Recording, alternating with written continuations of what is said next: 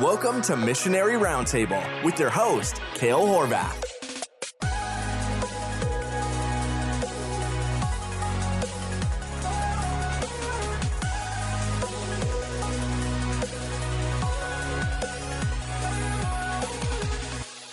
Hey everybody, welcome back to another episode of Missionary Roundtable, the podcast all about the Great Commission and international missions. My name's Cale. I am a pastor and a missionary to the country of Hungary. So glad you guys could be joining us again today. We like to talk to missionaries and pastors who are engaged in doing Great Commission work, whether that's international missions or playing a part or a role in that. It's always good to hear people who are in the ministry and have experience doing it talk about some of the behind the scenes stuff, strategy, practical ways to prepare, all that kind of stuff. If you've never listened to this podcast before, go back and check out the other seasons and episodes we have. We've had so many different types of conversations with different people, even just guys telling their story like last week. I love having a place just for people to tell their story about how God prepared them for what they're doing today and what God is doing with them today. Today we have a special episode.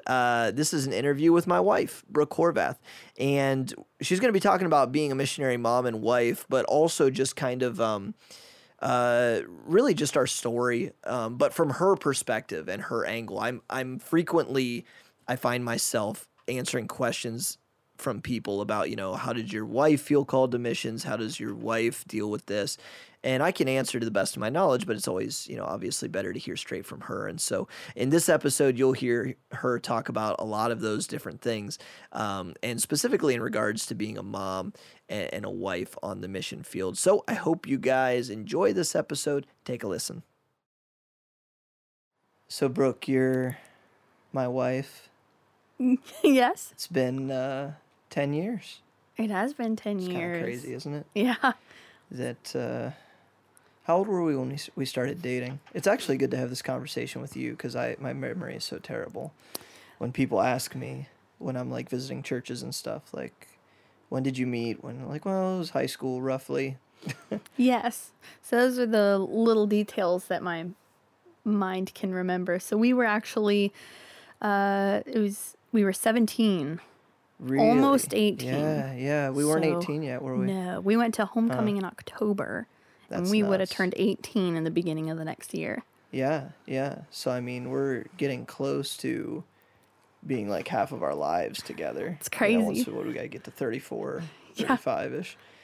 So, but we dated, senior year of high school and then got married. Well, we got engaged and then got married at 21. Mm-hmm. And people always ask me, these questions for you because your personality isn't to be up in front of people and to talk. No. I kind of had to twist your arm to do this. But it's literally just you and me in a room with nobody else here, no camera. So Makes it easier. it'll be fine. But people always ask me, so like, how did your wife find Hungary? Like, did she feel called to mission? Because, people always want to know, like, is the wife called to missions or is she just submitting to her husband, which, like, that's a bad thing or something. But, right. But, like, okay, I always tell people, you probably remember the story better than I do. I just remember that I told you either when we were engaged or before we got engaged, definitely before we were married, that I wanted to be a pastor. Mm-hmm. And in ministry, and that was my dream and my goal. And I told you don't marry me if you don't want that, because I'm not going to be like a 9-to-5 guy. That's all I knew. I didn't know I was going to be a missionary back then, but we kind of, maybe your memory is clear how that went. But I just remember giving you the out at the beginning. Yeah. I think it was before we even got engaged, like when we were starting to get more serious and head toward thinking about and talking about marriage. Yeah, you were really like straightforward with me, which I really appreciated. And we had the conversation and you told me basically like what you said, that, you're planning on having a life of ministry. And what that looks like, you weren't sure, but you knew you wanted to pursue being a pastor and like you said, not having a 9-to-5 job. And, it could lead to missions, you weren't sure what it would be. And so if that wasn't something that I was interested in or wanted to do with my life, then yeah, basically, don't marry me, Yeah, and I hopefully didn't say it in a bold No. way like that, but it was I just remember wanting to tell you that like this is the goal with my life.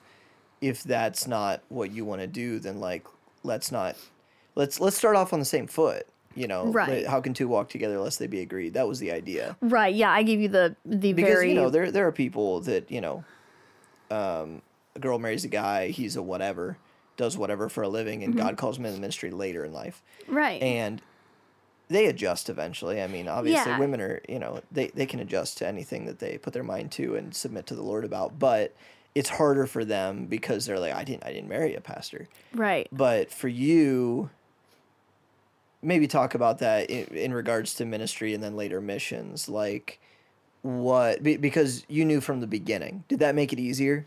It did. It did. And I would say, like you said, no, it didn't come off that harsh. You didn't say it that harsh. You said it more, is that something that you would want to do with your life as well? Like, is that something you're interested in doing, having a life of ministry? But yeah, I mean, I grew up in church. And so I feel like just like you, we're very similar.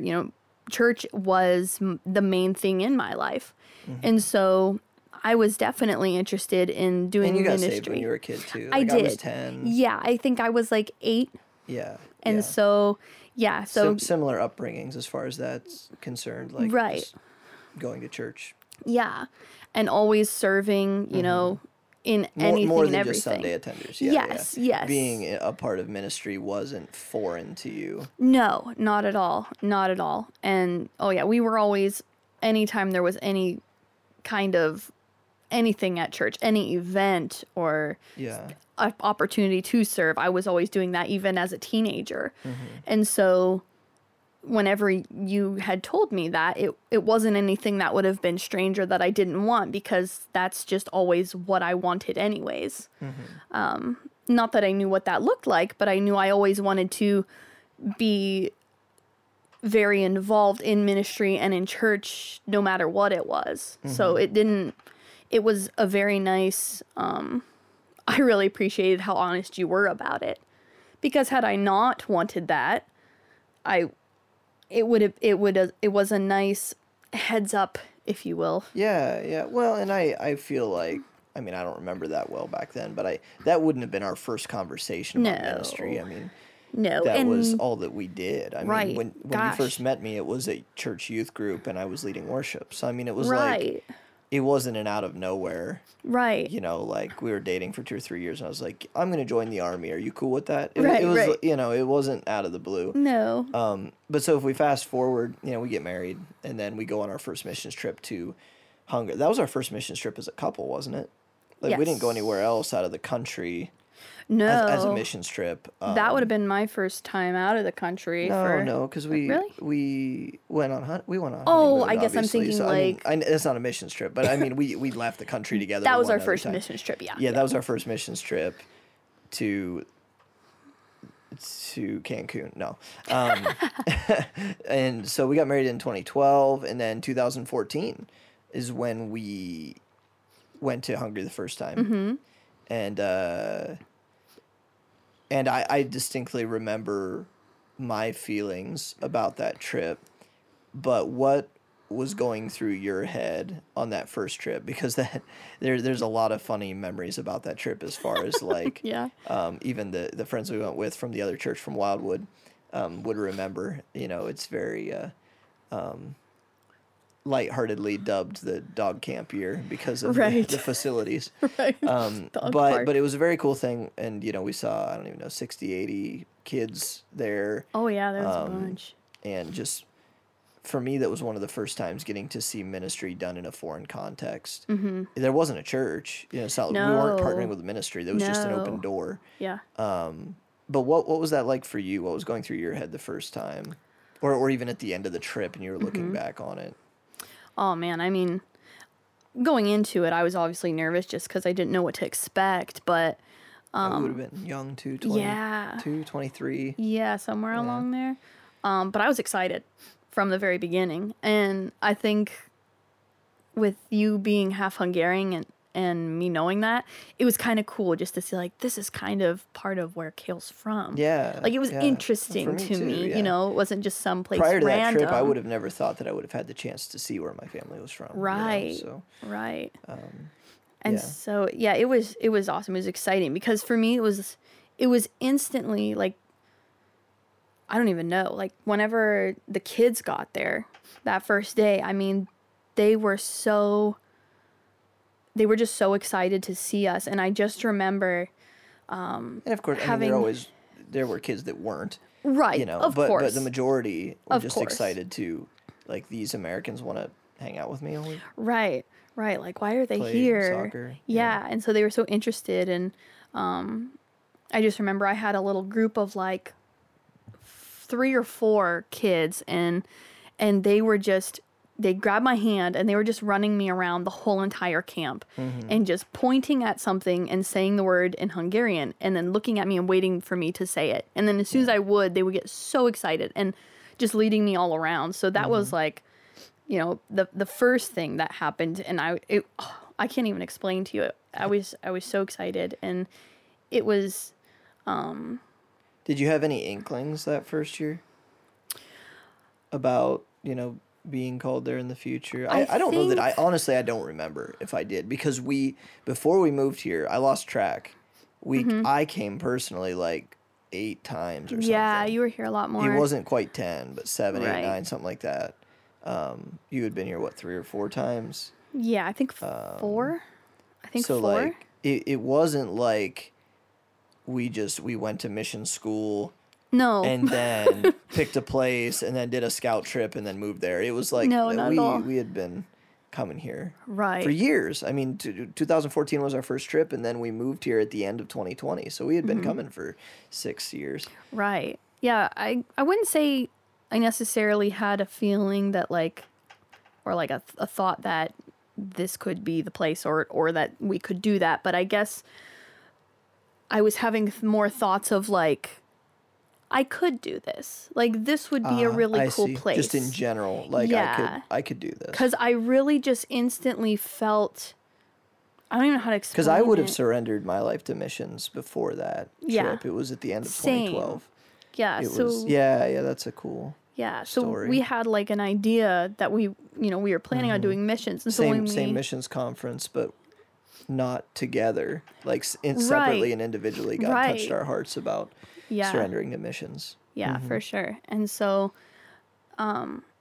So we were at least now thinking about Yes. missions yeah. in the future. Though, when you're 23 and you surrender your heart to missions, you don't know when that's going to happen. No, You no. know, even when you're 23, 25 sounds like it's an eternity away. It does. You know, exactly. Like a year or two sounds exactly. like forever. Right. And I just instantly loved the just everything. The culture, the language just sounded really cool to me. Yeah. And I just loved the place. I don't know, like stepping off the airplane and getting out of the airport and just seeing it. I was just like, I just remember being like, wow, like this just feels really. And there's something about it being the first missions trip Yeah. too. Of course, I mean, it'd be naive not to say that, but like you've Right. been other places. I too. have, and that's the thing. And and those are cool places. Absolutely. I've been other places and they're cool places, but it's never been. It's never quite been the same same. Right. as when we arrive here and you get into the airport and you step outside the airport with your luggage and you like breathe in Oh, yeah. deeply and you're like, Oh yeah, like we're back. yes, like you know, like we did that for years before we ended up We moving did. here. and so at least for me, I don't remember when you had ended up coming back the next time, but mine was from 2014, and then I didn't go again until 2017. That's right. And I went in so- 2016 because nobody went in 2015. Right. And so it was like that feeling, like you said, like It had been several years. yeah, several years, and stepping off the airplane and out of the airport and just being like this almost Yeah. feels just like a home away from home almost. Like it was just different. And prior to that, I had been to another country too, Yeah, nothing so against that, but I know that story, so in that vein, maybe that story plays into this answer, but did you feel personally called to Hungary, or were you just, quote unquote, following your husband like a good little Baptist wife or whatever, you know?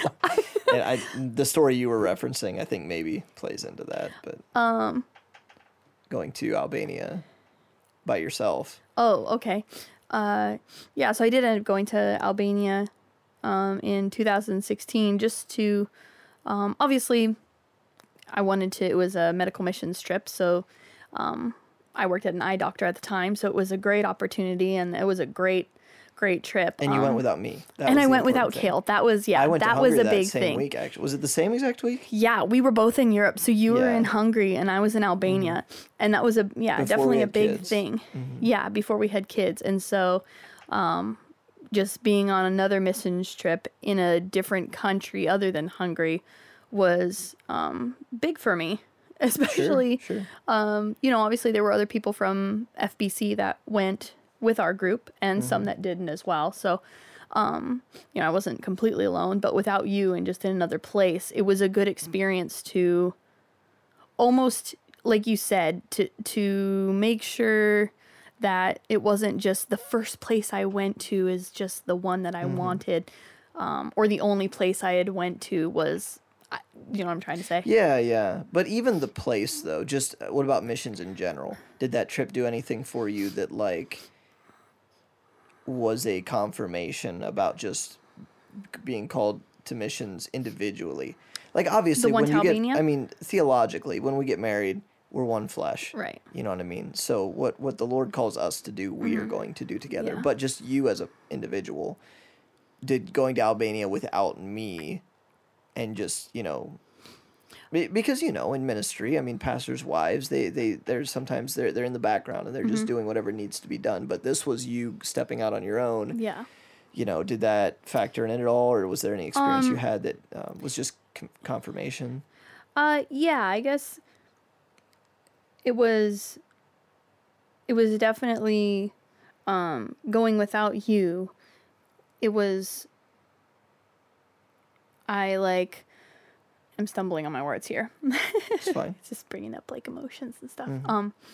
But yeah, it was because I knew going in, like when I was there and just being able to, help these people. Now I worked in the eye clinic, but we were in this big gym, and the eye clinic was actually, half of it was the eye clinic in the gym, and the other half was the people from the church who were actually getting to share the gospel with the people after they were seen.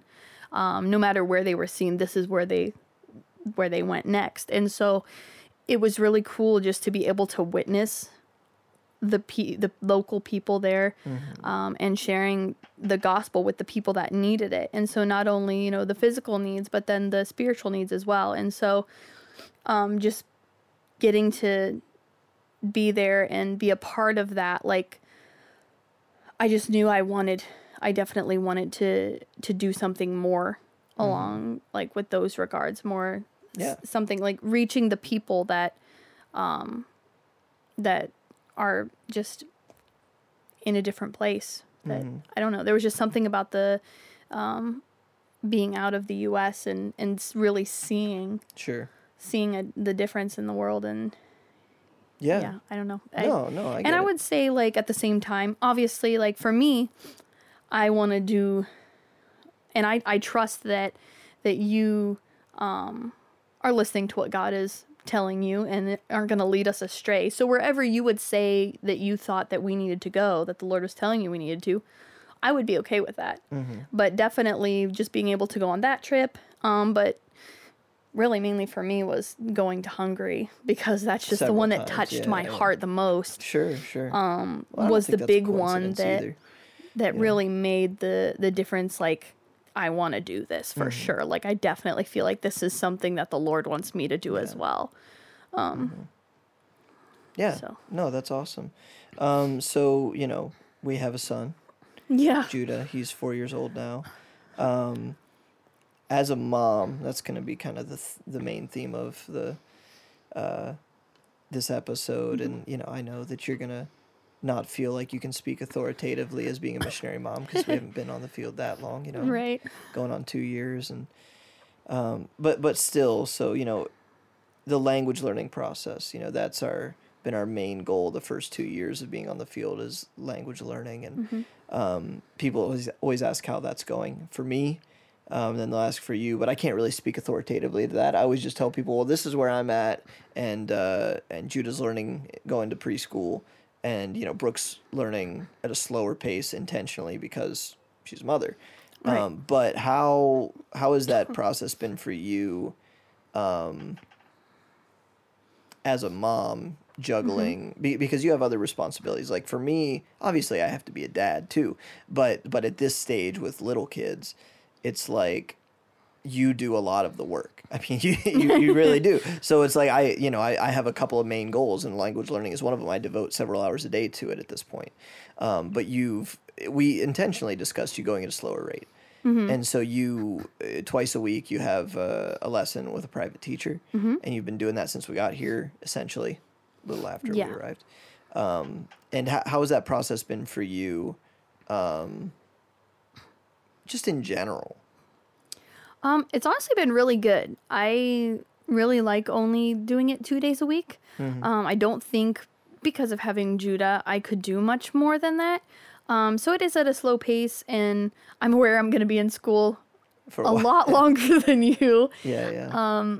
But it's going really good. I really, really have a good teacher who is really good and aware at seeing how I learn and progress and like working around that. And she's totally understanding of, because my class is usually, as you know, when Judah is napping. And so, if he doesn't nap and he comes in and he won't stay out and I'm trying to have a lesson, if you're gone, I should say. Yeah, normally that's you're true. watching him. Right. She's so good at, bringing up stuffed animals into the camera and helping distract him. But yeah, it's going great. I really am enjoying learning another language. It's definitely really hard, but it's really fun. I've always wanted to learn one, and so I think it's going good. It's kind of cool. I always tell people too, it's kind of cool that we're learning it as a family, because even though Judah's little and he can't quite compartmentalize each individual language, he's aware that we're like, Yeah. we're on a team and we're learning this language together, and we help each other and we practice. Like, he's very much aware of that. He is. He helps you. He's sometimes a little Oh my butthole, and gosh. he will correct you or Oh, whatever. yeah, he will. and sometimes he's just wrong, and I'm like, no, I Judah, know. you're wrong, man. Your friends might say that, but that's just incorrect. I know. I don't even remember what it was, but he did that to me the other day. Like I said, oh, I know. I said the letter C with K instead of T. Oh yeah. And so I said the word wrong. You pronounced it. I pronounced it wrong, an English way, and he corrected me. It's this, mommy, and said it like it was. I was like, oh, excuse me, but he does so good because he will help me. I'll ask him, Judah, what's that in Hungarian? And If he you hope knows- he's telling you the right thing, Well, but yeah, that's true. he'll usually say it or. Well, if it's a word you know and forgot, Yeah. then you know. If you actually don't Right. know it and he Man, says, I oh, don't it's know this, if I like, trust I don't know if I him." trust you, dude. Right, Because you're a little fibber. But, right. He'll just make up something. But yeah, so has it been frustrating that you're going slower than me and obviously Judah because he's learning at a child's rate, or has it not bothered you because I'm going ahead? I can help you, and we talk about Yeah. things in the lessons that you're going through now that I went through before. Right. Honestly, I think that part has been super helpful for me. The fact that you are ahead of me, because, the teachers can explain it, but there's something about being on the learning side of it that you're Right. able to And explain as it in a different English way. speaker learning this language. Right, yeah. right. So that part of it has been really nice and super helpful. I would say the only thing it's not necessarily frustrating, but if, I can be a little discouraged sometimes just thinking of the fact that how long I'm It's just gonna probably be a going to long be in it yeah. before I can talk. Especially considering the difficulty of this language in Yeah, particular. yeah. Because I've noticed like I've been able to pick up more of what people are saying. But it's the speaking part that just seems to be so hard. And so I can, understand like what our neighbor is saying, but I can't always answer back to him. So that's kind of whenever it would get a little frustrating. But as far as like the school part and learning goes, I'd say I'm okay with the pace that I'm going, other than it's just going to be a while. I've told you this before too. It's hard to explain, but considering when we first got here, I was doing intensive courses the first 4 or 5 months. Yeah. And so where you're at currently in your level, using the same textbooks that I used, you know more at this point in the textbooks than I did, because I was pushing forward so fast, and I didn't have anyone in my life that knew and could help me personally. And so even though it's taken you longer to get here, you still know more at this point in the textbooks and the courses than I did, because you've learned words going to the grocery store, talking to Judah. Yeah. Whatever. You're more comfortable with numbers than I was back then. You know what I mean? And so little things like that is I actually think I don't think that your language learning is going to be a straight linear trajectory. Like I think it's going to be a bit of a bell, and you know what I mean? It's going to like start to accelerate. Because I've even seen that with me, is there's points where it accelerates and plateaus. But for you, I think once you start to accelerate, it's going to go faster, because you've got all this passive vocabulary and random knowledge that you've picked up but maybe can't put together. And then as you learn it in the books, you're like, oh, okay, got it. But when you're learning it like for the first time ever, and you're like, what? And you have zero context for like how in the heck that works, it's harder. So I think even though you're taking longer to do it, you're further, you just know more of the language than I did at that level. Right. Do you know what I mean? Yeah, just because like you said, you were in those intensive courses, and so you just learned so much all at once, really fast. Where it was in the middle of the pandemic. Yeah. We were in lockdowns. Yeah. In this country until, almost the first 6 months that we were here. Right. Curfews. Oh, yeah. Nothing open except for gas stations, pharmacies. That was crazy. Grocery stores. So it's like you couldn't even, and it was winter. Yeah. Like, so what are you going to do? Go out to the park and find somebody to talk to? No, it was wintertime and people were staying inside. And so that was tough. But now, you go to the park, Judah makes a friend instantly. Like, that's a great thing. Every time and we then go. you can try to talk to the parent, the kid. And so it's different. It is. It really is. So I'm glad you're not frustrated. There's definitely frustrating things. Yeah, like frustrating things, and just like, learning some grammar just sometimes gets frustrating. Hard. Yeah, especially when you don't understand. If you don't feel like you were ever particularly strong in grammar. Never have in been. English. Nope. Just because you're fluent in a language doesn't mean that you're advanced, I guess, is a weird. I don't know if that's the correct way to put it, but you know what I mean. It's like breaking things down. I've become better at English grammatically. Me too. Speaking since starting to learn this language. Me too. Because you have to learn what things like accusative case and definite and indefinite articles mean. You just you have to know so that you can make the comparison to English and be like, oh, okay, absolutely. Direct object, gotcha. Yeah, and I literally told my language teacher, pretend I know no grammar at all, even in English, and explain anything like grammar-wise, a word or whatever, just so I can fully grasp and understand what you're saying, especially with you teaching me another language. Right. Cool. All right, let's move into more of the mom stuff here. Okay. When we moved, it was in the middle of a pandemic, of course. But let's, if that's even possible, forget about that part of it, and just but because that was so much of us getting here was in spite of the pandemic. But what was scary for you as a mom about moving to Hungary with a 2-year-old? Because Judah was 2.5 at that point. Yeah. Was there, I don't know, what was going through your mind? Because I had a million things going through my mind, and so and like so many of them were like logistics, and it's like I had to compartmentalize, and I couldn't think about that until we got here. Right. But just making that whole move, not the day of, but just the process leading up to it and getting here. I mean, he was our first child. We only had one when we moved here. So everything was when you have your first kid, every stage is a new stage, and because you have no experience with it. And so now we have a 2.5-year-old, and we're going to move across the world. What was going through your mind? Gosh, a lot of things. Just because of, like you said, moving across the world, there was just so many emotions and stuff. And so I think, did you say the thing that, like, kind of scared me? Well, I mean, did anything scare you? Or, I mean, I think were you uncertain? Or was there anything that yeah. you were just worried about?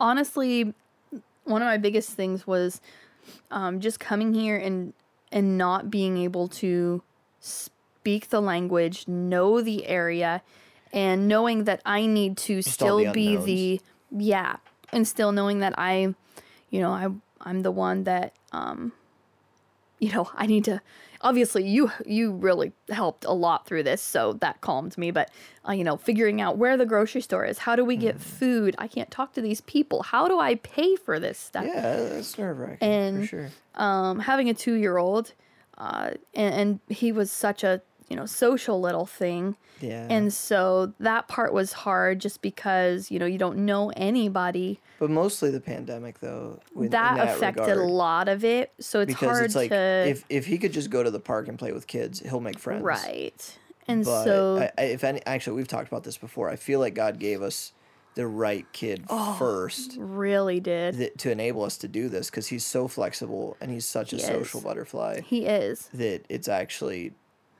enabled us to be able to do this easier. He has really made it, his personality has made it the easiest I think that it could be on a mom and a dad, obviously. Yeah. For sure. And so those were my big things, and not having a car and having to figure out the public. I was afraid of the public transportation. I did not go on it for months. You and Judah kind of hunkered down for a few months. And I'm a homebody. And it was cold, man. We got here in December. And that was part of it. And so we had December, January, February. So the first 3 months, y'all kind of stayed in. We did. We really did. It was cold, and it was the pandemic, and we didn't know anything. Yeah. And we didn't have a car, and we didn't know how to use public transportation. And it's not like... And so I just went out, and I got the groceries, and we figured stuff out, and we found where stuff was. But that definitely took a toll, because by the time spring came and they started to open things up, y'all were ready to get out, and that's when you kind of finally started to venture out on your own. Yeah. And I started to get more busy, and I'm like, babe, I need you to take care of the groceries. Which helps me, because I almost needed that little push. As silly as it sounds, I was just a chicken about going on the public my two things were like public transportation new. We had never and done the that. language. Yeah. I just have like this nervous feeling of going out and someone trying to speak to me or tell me something, and I have no idea what they're saying, and just, I don't know, that just made me nervous. Like trying to go to the store and pay, and them trying to tell me things and me not understanding. You eventually get used to it, which is a weird thing to say. You just get used to not understanding everything. Yeah. At first, it's kind of a pride thing. You don't want to look dumb, and then you just get used to looking dumb. Right.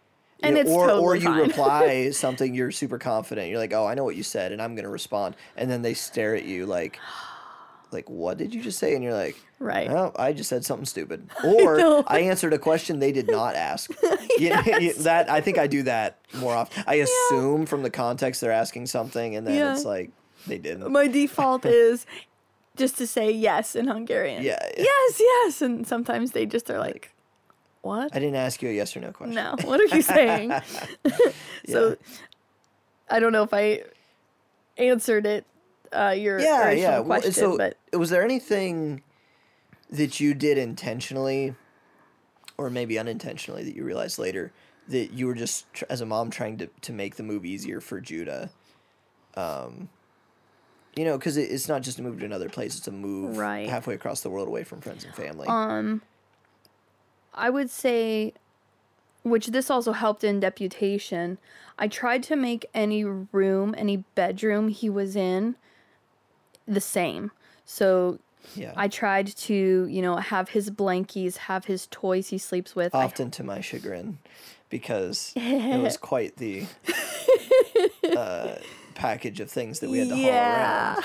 But you're right, though. You were very adamant about that even in deputation, because whether we were staying in hotels or spare bedrooms or people's basements or whatever, you were always trying to have some sort of constants. Yes. Because everything in life was a variable since he was, what, right. 1 year old? Yeah. And 1 year old. oh yeah. So he's always been in some, always in different places that he doesn't recognize, not his bedroom. And as he was getting older and being more aware, I just wanted him to feel like we may not be in his room, but this is kind of like his room. So, that sound machine with the nightlight projector. And so I just tried like to a projector make it. that shoots like little stars up on the ceiling or whatever. Yeah. So for him, I tried to make. Machine, the sound machine that. and music. That was an accident. But yeah, his music, he likes to listen to your music when he sleeps. And so there were just like several things as far as that goes for him that if I made his room the same with that stuff, he seems to sleep fine as if he was at home. Sure. How long after we moved here? He didn't sleep with us, but a couple nights, because he's never, since we were little, he's never slept with us. No. That's always been very important to us. He's always slept in his own room since he was about, I don't even know, 6 or 8 weeks old. And he's always done really good with it. Yeah, but then, obviously that first night or two that we were here, everything was crazy. Everything was new. We're in a new empty apartment. Right.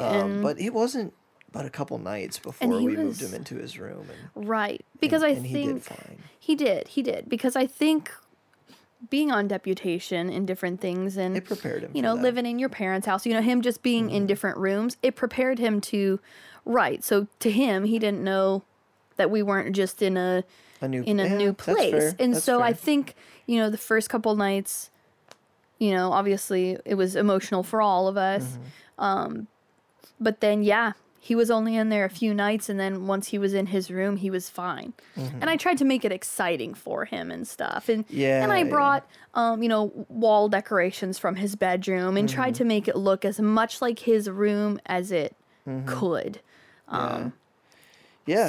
No, that's good. And so I guess, like, if we're just thinking about people, future missionaries on deputation, missionaries getting ready to head to the field, like, if we're just taking that into advice, that is something that seemed to work really well. Yes. Is just, for your kids, everything is always changing. And kids are flexible. They really are. Yeah. You get worried because you see how distraught emotionally they are one day, but then, like, 3 days later, they're fine. But, like, if you can just give them as many constants as you can fashion, as you can bring along with you. Something as simple as a room, making it feel comfy. Yeah. That was, I mean, I think that was just huge for him. Something you did that you made sure to do that really helped. Thank you. So we were here, we moved in December of 2020. Nothing really opened up until June of the following year. And so we started venturing out, found a small church to go to on Sundays, because we obviously weren't really starting much. We didn't have much ministry to do at that point. And that summer, just starting to venture out and really make home, make this country our home. But it wasn't until, I think, it really didn't start to feel like home until Judah started school. I agree. Which would have been the fall of last year. So he just, recently, back in June, completed his first full school year. Do you want to explain just that process of, like, I always try to explain to people, because we say that, okay, so he's going to something that's called Ovoda, and that means kindergarten, literally.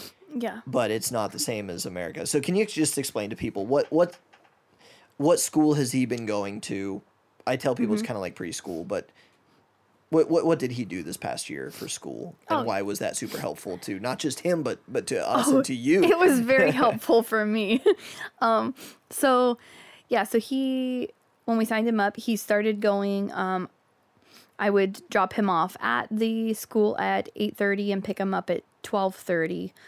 So as far as it helping me, it freed up my mornings. It gave us a routine. That was big. That was huge. We needed a routine. And so that helped us a lot. And with the pandemic, we were just always right with each other. So I think it was. It got you two some separation. You two were kind of at each other's necks. We were 6-8 months of being right cooped up together. Oh yeah, so that was really good for both of us. But that opened up my mornings to, because having a little kid, it's hard to get things done, and they constantly just want your attention, which is fine. Chores and errands. And so I could do all that stuff in the morning and do my homework and stuff like that. So that was the biggest thing for me. So for him, I would take him in the mornings, and it was so good for him. He, within a couple weeks, there's 20 kids in his class. He had all their names memorized. Yeah. He knew exactly things about him. He was so excited to have friends again. It was so huge for him. It did not matter to him that he couldn't speak to him. He didn't care. Did not matter. And he has such a personality that he is like a go-getter, and he doesn't care at all that he couldn't speak to him. He's just going to go join in and have fun and make friends, and somehow end up being like the little leader of the group. And so it was very big for him. So he was obviously... Let's really quick. So explain. Yeah. So Ovoda is kindergarten, but they can go when they're 3 years old. Yes. They don't have to go full day. So Judah went in the mornings, and you picked him up after lunch. And brought him home to take a nap here. Yeah. But next year, we're going to let him go all day because he wants to. Not because we need he's been him to. asking because a lot of people use it for childcare. Yes. So if the mom works. Yes. But he just wants to. So he'll take a nap there, and then you'll pick him up at like 3 or 4 in the afternoon or something. Right. So it's cool because the way that ours is, and I guess not all of them are like this, but ours is, they actually have, so the moms can use it almost as like a daycare as well. Because it's public school. We're not sending him to private school. No, it is the private. And that was important. Yeah, it's the public school. This is the public preschool, if you will, kindergarten in our neighborhood. Yeah. So other moms and kids who live in our neighborhood. Which is really cool. And so you guys ride the public transportation every day. Yep. You walk there. And you go to school just like every other Hungarian. That was like part of the cultural adaptation. Is become one of the people who live here. Not, okay, we're going to go to the expensive private school where they're, learning instruments and music theory and 12 languages. Right. They don't even speak English there. It was a bear for me to get them signed up. Oh, because there was one teacher I spoke almost no Hungarian that back then. Some English. She's not there now. Yeah, she's gone. Halfway through the school year. So, that's been interesting. But yeah, it's cool because... But it's been all Hungarian. Yeah. And he will go there until he... is 6. So from the ages of 3 to 6, they can be an Ovoda. I think 2 years is the minimum they have to go. They don't have to start when they're 3, but they have to go 2 years. And then once they turn 7, it's 6 or 7. It depends on when their birthday is. Yeah, right. That's when they actually go to like primary school, like elementary school. Right. Right. But it's, no problem. It's cool because so they can, be there as young as 3 and, maybe even a little younger, but the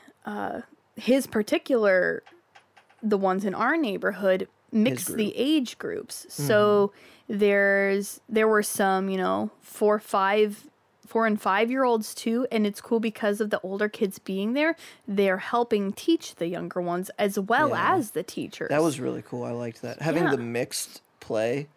Because they do play most of the morning. Right, they do. They take them outside. And they learn things. They do crafts. But it's like a lot of time just playing outside together. It is, which is great. And especially because Judah hadn't had a lot of that interaction. It was starting to get warm before Ovoda, and I tried to take him to the park when I could. But, so he had the older kids teaching him. He had kids his age, and... obviously he was learning being in church, how to play with other kids. But we didn't have that anymore. We didn't, so that was gone. We didn't have that structure. Right. So this was important for structure. Very. In our family life. He started, he had a hard time napping, which was weird for him. He always he was very structured for his naps back in the day. But when we got here, his naps, he wasn't taking naps every day. And they weren't taking them well. They were very spotty. And we didn't really know why. But then it made sense later once we went to school and every day the nap was consistent again. He just wasn't tired. He didn't get worn out in the morning. Right, I wasn't wearing him out because... in the winter and you stayed inside and so now he comes home every day and he's worn out, tuckered out, ready for a nap.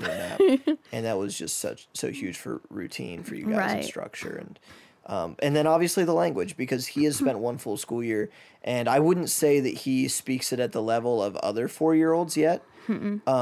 Like he's not fluent fluency is such a weird word, but like For that age. yeah, for that age, he's not where the other Hungarian kids are at Right. yet, but he is getting very close.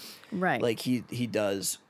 We see when he is with a group of Hungarian kids, it takes a minute. When he goes to school, it doesn't. But there's a little switch in his head that will flip eventually. When he goes to school, it's very context, situation oriented. I've noticed because we'll practice at home, but we mix it. We call it Hunglish. We mix the Hungarian and the Hunglish. English to help each other learn, and he'll do that. But the switch doesn't flip. No, it doesn't. And But when he's especially playing, it does. Oh, so much. The second we go to any kind of park, gosh, when we were at the mall the other day with that little girl. Yeah, she was from the Ukraine, Yeah, so he he was was trying to confused why speak. she didn't speak English or Hungarian. Right. Yeah. And so he will instantly just change and start talking to them and as best he can in Hungarian. yeah. And so I think it's been huge, obviously, for him just learning the language. Little things like him coming home and I didn't teach him how to use scissors and he's using Yeah, scissors. yeah. They do hygiene things there. So they're teaching him to, how to brush their teeth, and he's showing me how he does this. Obviously, I would try to brush his Well, that's teeth. kind of cool too, because like I didn't go to preschool in America. I don't know if you did, No, I didn't. but like that's not something we would have necessarily made him do if we lived in America, I don't because think, yeah. our church is so good, and we have enough, Mm-hmm. and you wouldn't be working full time, that it's like it Right. wasn't necessary. Right. But here, for a lot of reasons, it was necessary. Yeah. And it's just I do feel like it's a little different. It's a little more old school. It's a little more traditional. Yeah. It is very much like a family of 20 kids who come. It really and is. he'll have the same teacher for the 3 years Which that is he's in so Ovoda. I love so that. they really do become like other moms. And Oh, they, yeah. they love the kids, and they're teaching. And I was so worried about, we both were. We were just worried that he would get a teacher who would be annoyed Yes. that he didn't speak Yes. the language, and that would bother them, or that they wouldn't try to reach out. Right. But Kind of God maybe- really blessed us with an amazing couple of teachers that love They're him. fantastic. And he's just been like their little project. Oh, like, yeah. We're like, do you want to tell the story about the first day on orientation? Yes, yeah. So the first day we went there, so they had the parents come, and excuse me. And so it was cool. I got to kind of just be a part of it. But when we got started, they called all the kids into the circle, and went around and had all the kids say their name and stuff. And then whenever, correct me if I get it wrong. I wasn't there. This is your story. I know, I've told you You've before though, told so me, I yeah. mean, after I tell it a while, I start to forget details. But basically, when they got to Judah, he's in English, my name's Judah, but it was cool because their teacher then told all the kids, Judah is from America and he doesn't speak Hungarian, and so we all need to help him learn Hungarian. Basically, can we all help him learn? And all the kids in Hungarian said yes, or igen. And so it was cool because from the very beginning, instead of, them not knowing why isn't this kid talking to us and maybe kind of, pushing him aside, the teacher was so good and very purposefully, telling the kids, this is why he can't Yeah. speak, and making him a part, and like, so all the kids help him. I've seen it, been and it's amazing. it's so great. I can't recommend that enough. Now listen, when he gets older, like, will he always go to a strictly public school? I don't know. We'll cross that bridge when we get there, because we're also going to have to make sure that he can read and write English Right. at a good level as well. So, Right. we need to make sure that there's a lot more options for schooling in a city like Budapest than there is in Yeah. New Philadelphia. It's not like you go to the high school. Right. It's like there's every level that you reach, elementary school, middle school, high school, Mm-hmm. they're not exactly the same, but every level that you complete, you then have like 100 options based on your grades and your goals for the Yeah. next level. Yeah. So we'll see. But for now at this level, I'm so happy that we went with the local public Me too. school, It's because been he's also wonderful. learning the culture.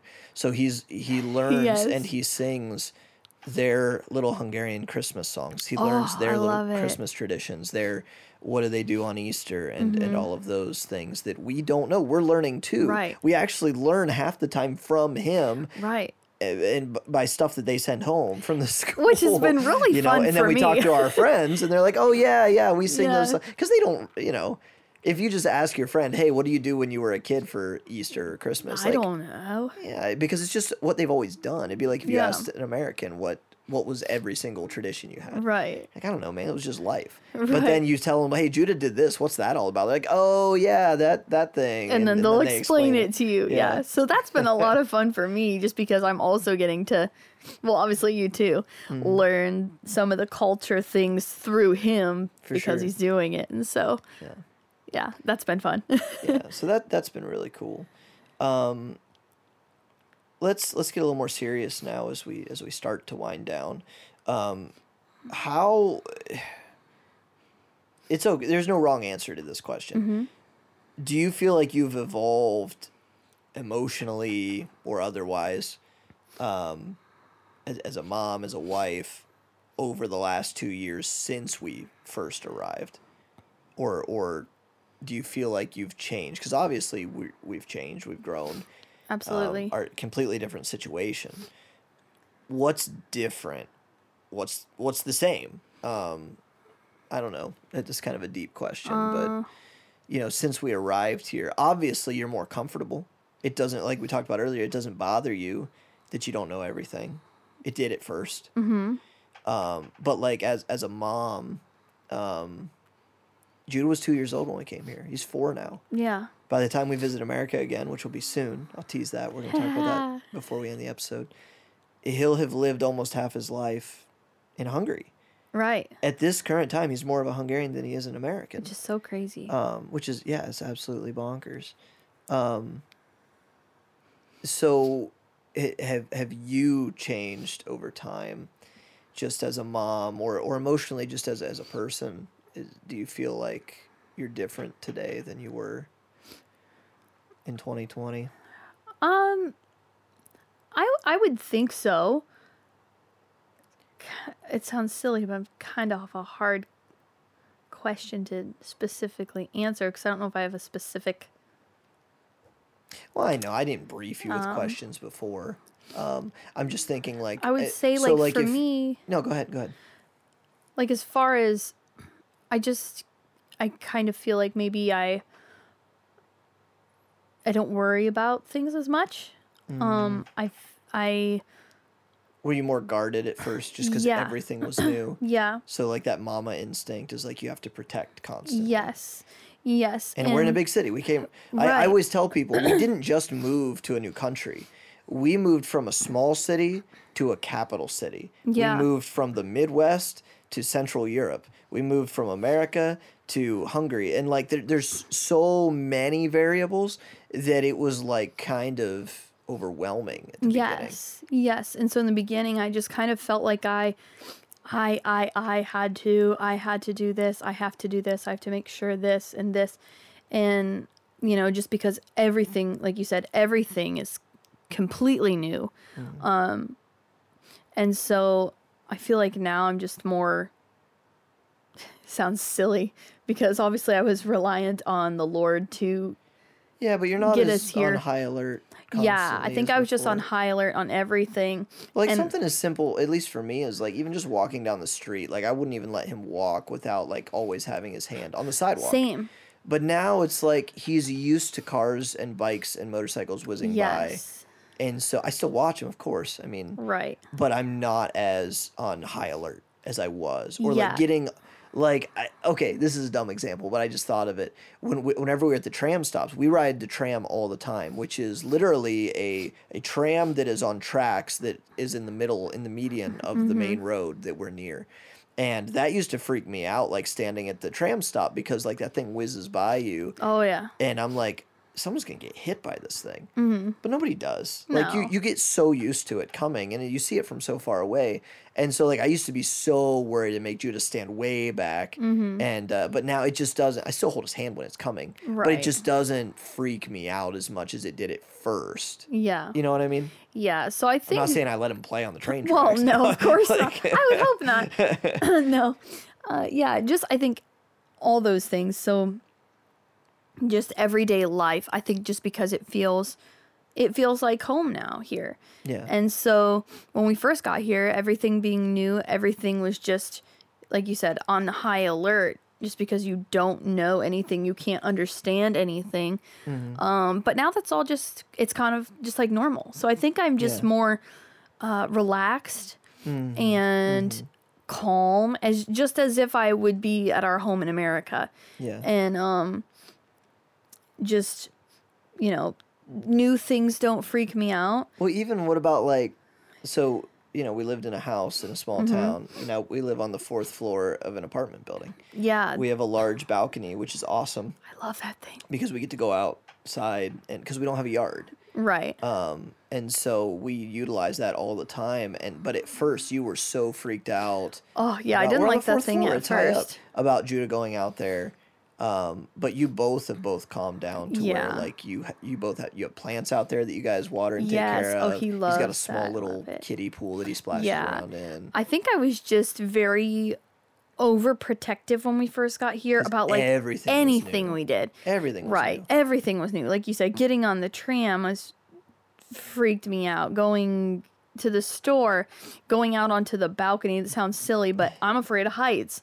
And so just being near the edge was like freaked me out, and I didn't want Judah even to go out on the balcony because I'm like, he's just gonna, there's a gap and he's gonna slip right down through, and I'm not looking for a second. He's gonna oh yeah. I think I was just very nervous and anxious about a lot of things that I didn't even maybe at the time realize I was. And now I just feel like I'm just a lot more calm about things, and I don't know if I answered your No, question. yeah, absolutely. Is there anything that that God showed you early on? Because I could go on and on about things because we were so reliant on the Lord that first year, especially the first 6 months. Spent a lot of time with the Lord, and He showed me a lot in prayer and in the Word that taught me a lot about myself and Him, but also got me through that time. But like, is there anything that God showed you specifically, or taught you about yourself or about Him that that was specific to that first period of time that we got here?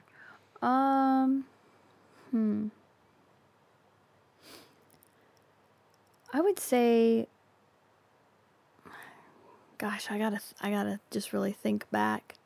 It feels like so long ago. It now, really doesn't it? It's kind of does. crazy. It does.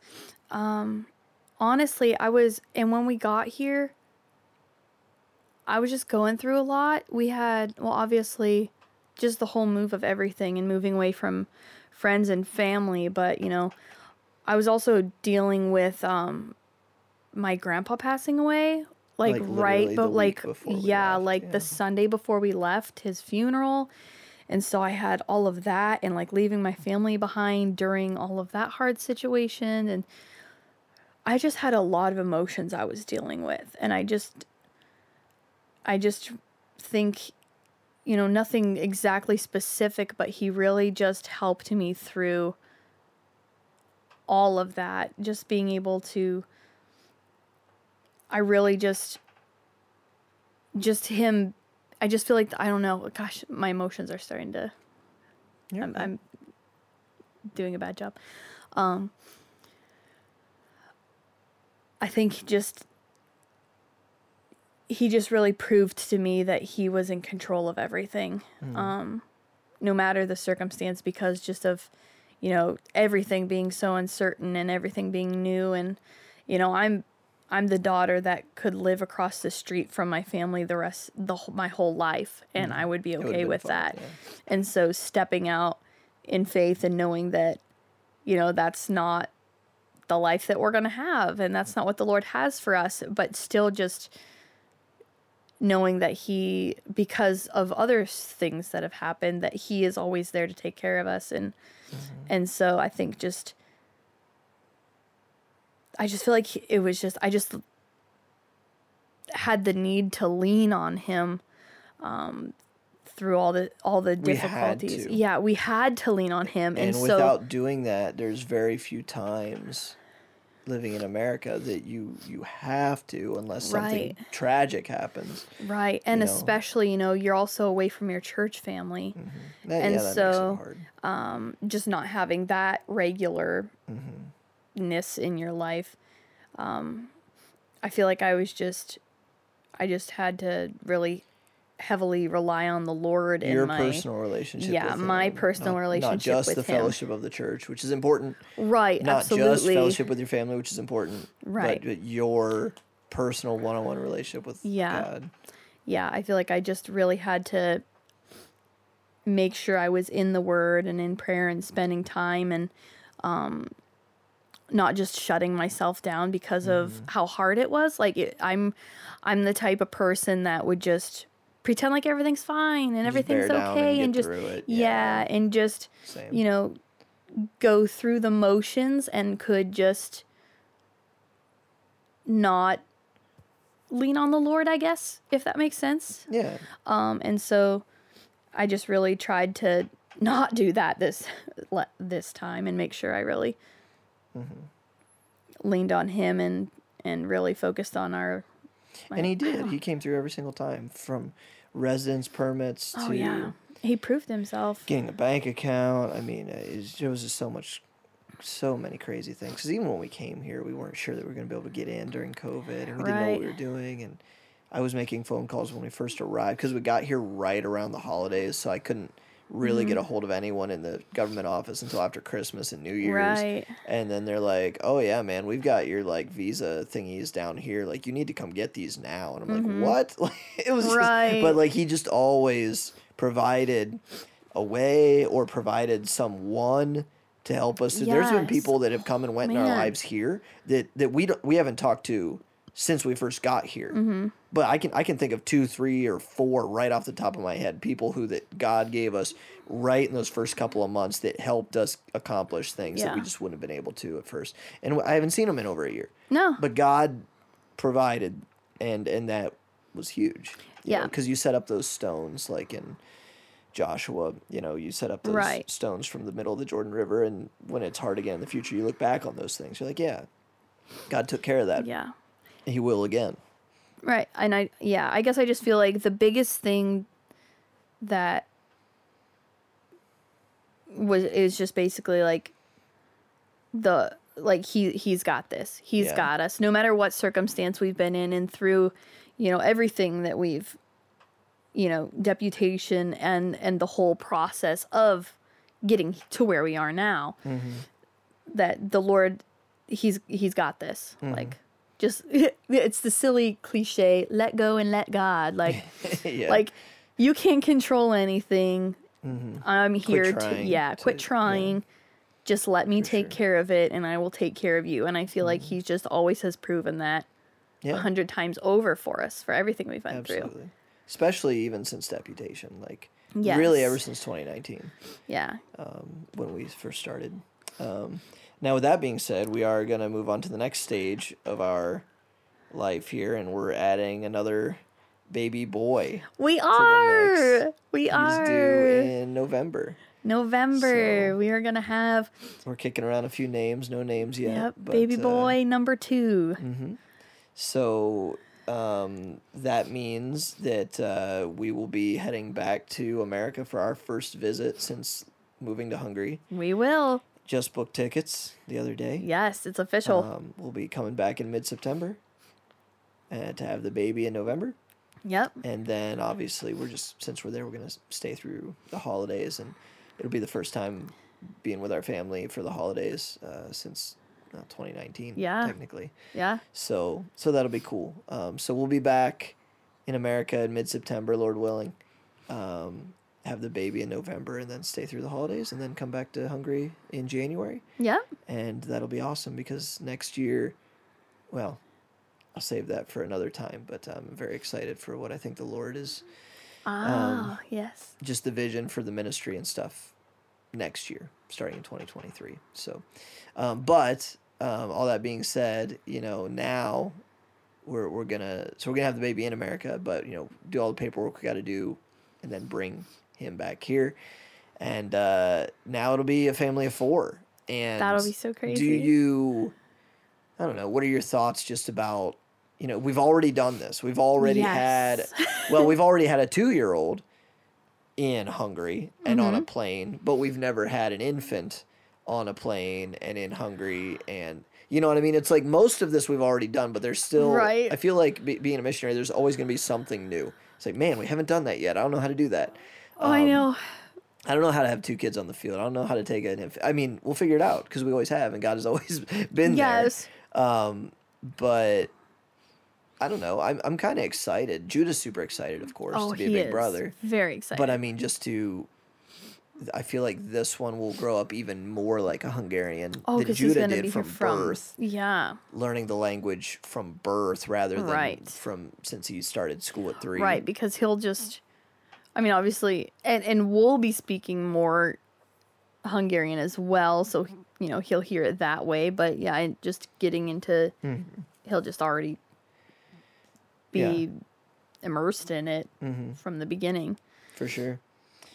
So yeah, I mean, we're excited about that. We're Very excited to see you guys, in the fall. I mean, we won't be doing a ton of traveling, obviously, because the main reason we're coming back is Brooke will be 9 months pregnant, having a baby, and then it'll be around the holidays. But we're going to strategically, try to be at a few conferences, LFF conferences, so that we can see a lot of people, and I'm sure I'll make a few trips out too, but excited to see people again. It's been a long time. Very excited.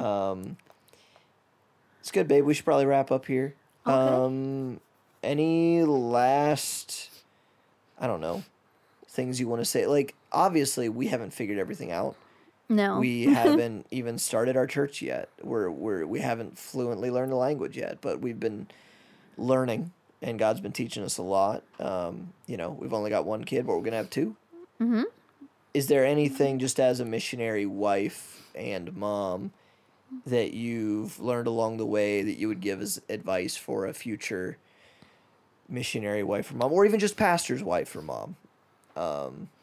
Anything like in this context, what we've been talking about. Yeah. You know what I mean? Yeah. I know I'm putting you on the spot. I it's didn't give you any of these questions and I'm beforehand. sorry because my mind goes blank sometimes. I didn't want it to be really an interview. I just wanted us to chat. You know? So is there anything you can think of off the top of your head that you would tell? Future missionary wives or pastor wives. And moms. Yeah, so this might just sound silly, and I'll have other things as well. But my big thing, it's just a silly little saying that has always just helped me through any deputation, hard situation, or just any circumstance, because everything is just so different. My little saying, as you know, is it's not forever, it's just for now. Mm-hmm. And for me, like, so when you're in a hard situation, you're in a stranger's house, you have your, living out of suitcases. Living out of suitcases for who knows how long, and you got your kid who doesn't have any stability, and you're visiting all these different new churches and a bunch of new people constantly. Just, it's not forever, just for now, and just telling myself, like, I can do this because this isn't life always. Mm-hmm. Obviously there's good parts to it, but then there's hard parts to it. And so with those hard parts, just reminding yourself that, this isn't how life is always going to be. The Lord's got it's a you. Stage. Yeah, it's just a stage. And, just trust the Lord. He knows, when you struggle and when you don't, and just, rely on him, and trust your husband. He's going through a hard time too. And so just making sure that you're there for him as well in any way that he needs. 'Cause he's going to do the same for you, Would you say, for the wife, it's obviously it's important to communicate how you're doing to the husband. 'Cause obviously, like, if you're a supportive wife and your husband is having a rough time or is just really busy, you're going to try to support him. But, like, you also don't want to just push down your own feelings. Like, right. you got to balance to that have somehow, because yes. then you're going to just blow up at some point. Absolutely. Because you're suppressing everything. And right, and he's Good not or going to know bad. what's going on. Right. So yeah, definitely just making sure you keep that communication open. Like if you need to have an hour long distance phone call with your mom, then do. just say it. Yeah. Like, hey, can tonight after the kids go to bed, do you mind if I talk? Like, obviously Yeah. that's never going to be a big deal, but it's like, just like, Don't be talk. afraid to say or ask about, things like that. Make sure you are being honest with your husband and not just feeling like you have to be the supportive rock behind him, who is just always fine. Like, it's Yeah. okay to not be okay. Yeah, And no, to for real. communicate that with your husband, because he's not gonna know. Us as women, we want him to just realize how we're feeling and figure it out, but he's not gonna always know. Right. So making And as sure, long as you both are on the same page that we're all in Yeah. this together, we're not going home. Right. We're not quitting. No. Well, then of course it's okay to not be okay, because we all know what you just said. It's not forever. It's just for now. Yeah. And, we can whatever do this this together. hard thing is that we're going through, yeah. We're all in it together, all in it and we'll all together. get through it. You're not alone, because you're all in it together. Yeah. And so Anything for mom specifically?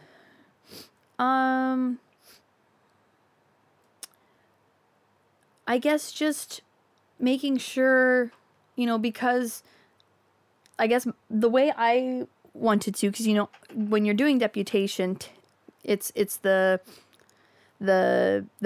husband who is the one getting up in front of the church and speaking and talking and doing all this stuff. And so for me, my role and the way I felt like I was helping and doing my part was making sure that Judah was taken care of. Yeah. So making sure that I can take any maybe stress off of you that I could by making sure that I was doing everything I could with Judah so that you could focus on the part that you needed to. So I guess, And as a team, like, that's a really important role. Yeah. Even now, like, I don't know, what do you feel your role is as a missionary mom? Like, we don't have a church yet. That it's starting. The Right. foundation is being laid. Praise Yeah. God, it's awesome to watch as it's happening in real time. it really is so cool. But we don't have that structure. We're used to having a structure with children's ministry that's laid out from birth until graduation at 18. But we're building that here, and it's going Right. to take a while. But right now we don't have it. And so, like, you don't have that structure. So, like, as a missionary mom or wife, like, what do you feel like your role is at this stage? At this stage, sorry. I really just feel like my role is to, I'm sorry, kind of like it would be almost at home. Keeping the house and making sure, that Judah's good and taken care of in any way, that the house is, if you want to say clean and taken care of as well. Teaching Judah, really just being like holding down the fort at home. Does that make sense? Does Yeah. that sound silly? Well, no, in the first 6 months we were here, we didn't have a church to go to. No. We couldn't. They were closed. So we watched FBC on Sundays for something. Yeah. But you also took Judah through Bible lessons. Like, you were teaching him Yeah. the Bible and doing right. you still do memory verses. And that's what with I him. try to do. And Yeah. it was so sweet. FBC sent me the Yeah, little shout memory out to our home verses. church for that, yeah. Yes. Sending us children's curriculum. For I've you got to take almost him like through. almost a year of it, and the little memory verse things for the fridge. And so, not having the church in the beginning on Sundays, I tried to read him either the lessons from FBC that they gave us, or little things from the Bible, and get little print out crafts and stuff, and do memory verses and things, almost like you would as if he was in children's church in his little class on Sundays and stuff. And so just trying to do that and teach Judah, and when he wasn't in school, still trying to teach him little things like his alphabet and the sounds, and but then also making sure I'm keeping the home Sure. in a way that would be helpful to you, yeah, if of that makes course. sense. Like No, yeah, I think that's good though. Is like you don't feel. I guess what I'm getting at is, like, you don't feel like you're not a part of No. the team in the ministry. Like maybe some Right. ladies would be like, well, I just feel like I'm over here trying to figure out what I'm supposed to be doing. And it's like, No. no, I mean, there's pretty clear cut defined roles that we all need to be Yeah. doing in order for this to be successful. you Absolutely. know? No, like I feel like right. This is my part. And especially in this beginning stage, whenever, like you said, we don't have a lot going on. We have some things here and there, but so I feel like my role is to just continue to hold down the fort at home and make sure everything is running keeping its That the really has stability at the theme home. of what you've been talking about, and now I can see since we started Deputation 2019 has been you've been just trying to keep everything stable. Yeah. Especially for Judah, but for the family too. Right. Yeah, keeper of the home. Yes. Yes. For sure, and you've done a fantastic job at that. Thank you. And you know it'll be new. When we visit America for an extended stay, It we'll will. be visitors. We'll be legitimate visitors. It'll be very strange. It'll be cool. It'll be but fun. different. And then bringing back a new baby. It'll be a new stage, but it'll be cool. And we're trusting the Lord. Well, anyway, babe, thanks for doing it. I appreciate it. Yeah, you're This was fun. welcome. You're welcome. And thank you guys for listening every week and coming back. If you haven't listened to previous episodes or seasons, there's 2 full seasons before this. This is season 3 of this podcast. And for those of you who listen every week and have heard all the episodes, thank you guys for tuning in. This one was a little bit more of just like an interview and a personal update just in life and ministry. And so I hope that you guys found that interesting.